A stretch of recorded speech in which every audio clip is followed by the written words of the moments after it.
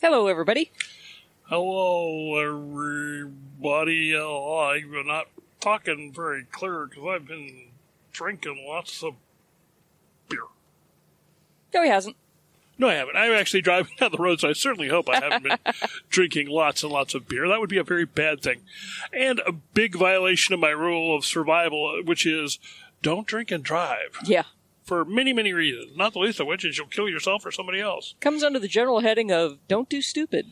Don't do stupid. And that's at least not drinking and driving is a particularly stupid thing to do for many, many reasons. So, welcome to the show, the big show, the totally sober show. Whereupon we talk about alcohol. But don't drink it. Yes, we do. Instead of actually drinking alcohol on the show. That would be interesting. Although, technically, I'm not driving. Still, no. Actually, yes. Here's our little aside for the show. In the state of Missouri, it's perfectly legal for her to be drinking alcohol while I am driving. Open containers are legal. Having said that, we're not gonna.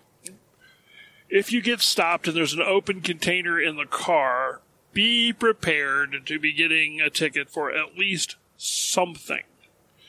Because it is not...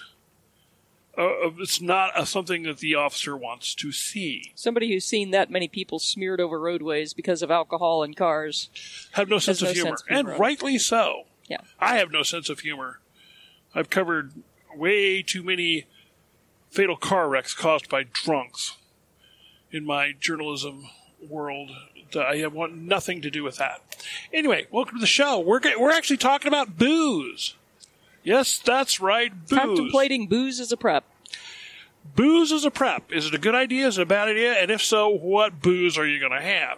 Now, we're going to throw out a couple of caveats here. Neither one of us are teetotalers, okay? But neither one of us are what you would call drinkers. I mean, I absolutely cannot say that I'm a teetotaler, because I'm not a teetotaler. But I mean, I have gone, I don't want to say years, I want to say a decade without drinking a single drink. And in fact, a very recent decade. So, it's one of these deals where it's just no big deal to me, one way or the other, because I just do not drink in any way so that I can feel the effect of it. So we would not stock for our own use because we don't care enough about it to stock for our own use, basically. No, we don't. So, yeah, you walk into our house, I don't know, we probably do have some kind of hard alcohol in our house. I know we don't have any like whiskey or anything like that, because... No. So, yeah, we've got some vodka, which would make a good surface disinfectant. Which we'll come to. And that, by the way, is the only reason... I was thinking about this. That's the only real reason I would lay in a stock of ethanol-containing products is to have some Everclear around to act as a disinfectant for, say, surgical tools, medical tools. Yeah. So we're going to talk about this for a minute. Let's just take a look at the types of alcohol there are out there. And almost all the alcohol, if you're talking about for long-term storage, makes no sense. And here's why. It doesn't age well. Now, there are certain types of wine where this is the exception. And I think some of the whiskeys. And some of the whiskeys. And I'm going to have to get this guy off my tail. This guy is driving me nuts. We're driving down a blue highway. And this guy has decided he wants to get up and read the small numbers on the sticker on my license plate. We know this road. It's got 90-degree turns in it, and we're not going to go very fast in this pickup truck. So yes, we're gonna take a turn right here, and we're gonna pause this for a second. Okay. And now that person's off of our tail. That was annoying. We're back at booze. Okay, let's just talk a little bit about booze. Okay, there are several different types of booze, and we all know that. There's malt type booze, and there's wine type booze, and there's distilled type of booze. These are 3 major types of booze. And each of them have their own characteristics. For long-term storage, we can dispense upon one right away. Anything that's malt-based... That's the beers, guys. That's the beers, folks. It's not just necessarily beers, though. Yes. It's like a lot of these coolers and really frizzy drinks like the Lime-A-Rita things and the hard lemonades. Those are all malt drinks. The things they call co-ed drinks. Yeah, co-ed drinks. There you go. Those are all malt drinks. And there's a technical word for old, out-of-date malt drinks. It's called skunky. Now, I do have an excellent use for those. If you have slugs in your garden, you cut the bottoms off of some aluminum cans, you dig them up to their rims in the garden, and you fill them with the skunky malt beverage. Turns out skunks like skunky malt beverage just as well as they like fresh malt beverage. Slugs do. The slugs fall down in there, drown themselves, and die happy, and you have fewer slugs in your garden. But you do have a nasty slug-filled malt beverage. Yes, that is a fairly disgusting thing, but, it's quickly cleaned up, so, I use that when I get slugs in my garden. But other than that, no use at all for old malted things, especially if they have not been kept temperature controlled. Yeah, and you can the longer you keep, or the cooler you keep the stuff, the better it'll stay, like most of anything. So if you keep it in a very cool, climate-controlled environment, it's just like anything. The best buy date is very, very, very conservative on alcoholic beverages because they want you to be buying more. They want you to use it up and buy more. Now, we're talking about beers or malt beverages. But don't freeze them, by the way. Yeah, don't freeze. In cans or bottles. I don't actually know of anybody who's crazy enough to have tried to put kegs on their long-term storage plan. I don't think that's ever been a thing with anybody that at least I know of. Maybe when Prince was singing about "Tonight We're Gonna Party Like It's 1999," 2000. I don't think so. Party's over? I don't think so. All right, probably not. Yeah. Okay, so malted beverages, just no. Just no. Won't last. Won't last. No use in keeping it. Wine. Now, wine is a different thing, and you have to kind of know a bit about wine. Okay, we had a brief detour. I had to stop and take a picture of something, and if you hear any weird scattering noises, it's the mud coming off the tires of the side of the truck. Oh, we've already passed this guy once. I guess we get to pass. He's going to turn off. Okay. Yay. So, yeah, wine. Now, there's lots and lots of types of wine. But I'm going to give you a little bit of a hint.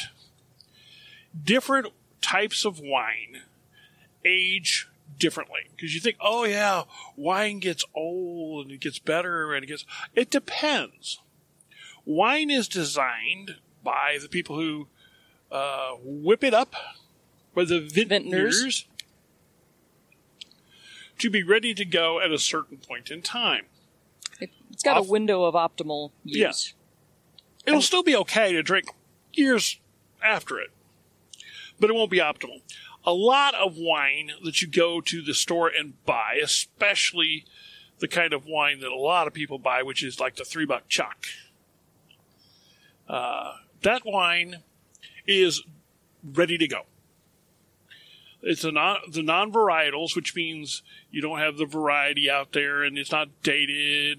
Well, it's not exactly what it means, but basically the non-varietals. The $3 Chucks, the stuff you get for $3 at the store. And there's a whole bunch of these kind of wines. Some of them are actually not bad. Some of them are vinegar. So it kind of depends. I can tell you, we could make a wine podcast out of this, but I'm not going to. Because I could go on and on about different types of wine, and we've actually built a chart. We're not big wine drinkers, but I just find the whole industry fascinating.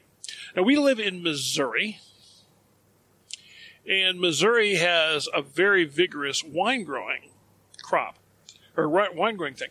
But almost all the Missouri wines, not all, but most Missouri wines are sweet wines. And why is that? Because they're mostly made from the Concord grapes. And the Concord grapes, which are actually half the stock is native to Missouri. The other part of the stock is from European wine varieties. They hybridized them together to make these Concord-based, what they call now Concord wines, that grow really well in Missouri, but they tend to produce very sweet wines when you make wines out of them. So a lot of Missouri wines are sweet wines. Most Missouri wines are sweet wines. And there are a lot of vintners in Missouri. There's a lot of them. There are a bunch of other grape varieties that grow here too, but still, Missouri favors the production of sweet wines. Now, we don't have, in our part of the state, in the north part of the state, we're not as big a wine-growing area as, say, the central Missouri is. They're like river slopes. Yeah, right around the, the Missouri River, and the Missouri River, I won't say valley because it's most of them are grown up on the bluffs, but sorry about that. The Missouri River area has it's a wine trail, and a lot of states have these wine trails, and there are several area parts of the country that you, unless you live there, you don't know are great wine areas. I tell you one that I really didn't know until we went there was the Niagara area in upstate New York and eastern Ontario. It's very, very famous for their wines, especially their ice wines, which I never did get a chance to try, but we did not go there to taste wines. We went there to see Niagara Falls, so we went to the falls and didn't drink the wine. But anyway, my point being, there are parts of the country that have a lot of wine growing, and if you're a prepper and you want to have alcoholic beverage and make your own alcoholic beverages, winemaking may well be something you can do using your own grapes. So the other part of it is half the original reason that people used to make so many wines is it's a effective way to preserve fruit. And there's only so much canning you can do in a summer. And canning is more time-intensive and equipment-intensive and things like that. Fruit juice is not hard to make some kind of wine out of. Whether it's good wine or not, I don't make wine, I couldn't tell you. But it's a way to preserve the harvest for a small number of years.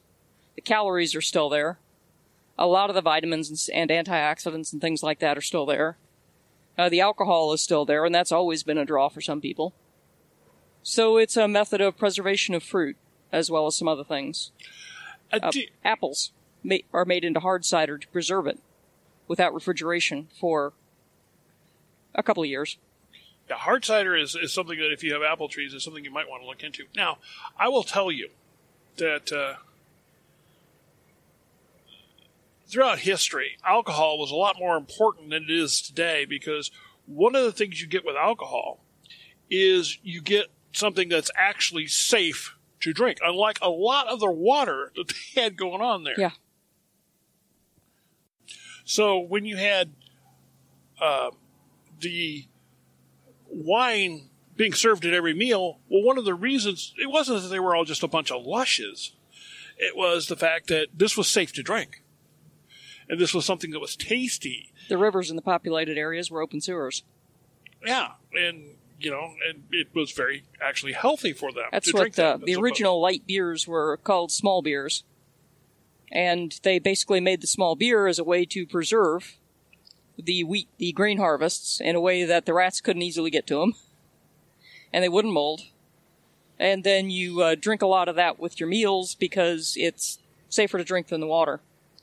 Now, small beer has very small alcohol content, too. But it's enough to discourage the spoilage of the product. So, yeah, it was a good thing.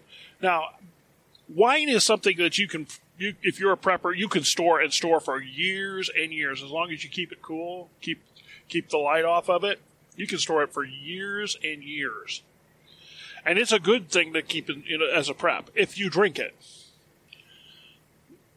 Just know what you're doing and learn how to store it. You want to keep the corks. You don't want to store a cork up for years and years. That's just not how you store them. You turn them sideways. And it's a good prep. And then we're going to get to hard alcohol. Now, first of all, why would you want to keep hard alcohol if you weren't going to drink it? The number one reason would be, okay, I'm keeping this as a trade good. And I can see situations in where it would be a valuable trade good. I can too. Not commonly occurring or high probability situations, but situations. Now, you're talking about a product that is, for the most part, not going to deteriorate very much over years. It will eventually start to break down, but not very much. And, so that's something. You can store an awful lot of it in a very small place. You can have it for trade goods. And there are occasionally small medicinal purposes for some of it. I will tell you, you can use certain types of alcohol to make tinctures. And we talked about St. John's wort tincture. Yeah, and one of those recipes started with straight vodka.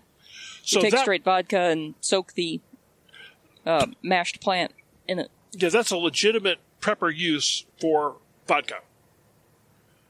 There are others. Disinfectant. It could make a disinfectant. You could use it as long as it was high enough alcohol content. But you only want to use it for surface and surgical instruments. Right. Or skin surface and surgical instruments. You don't want to pour it in a wound. It damages the tissues of the person with the wound as well as it damages the microbes trying to live in the wound. So it's kind of a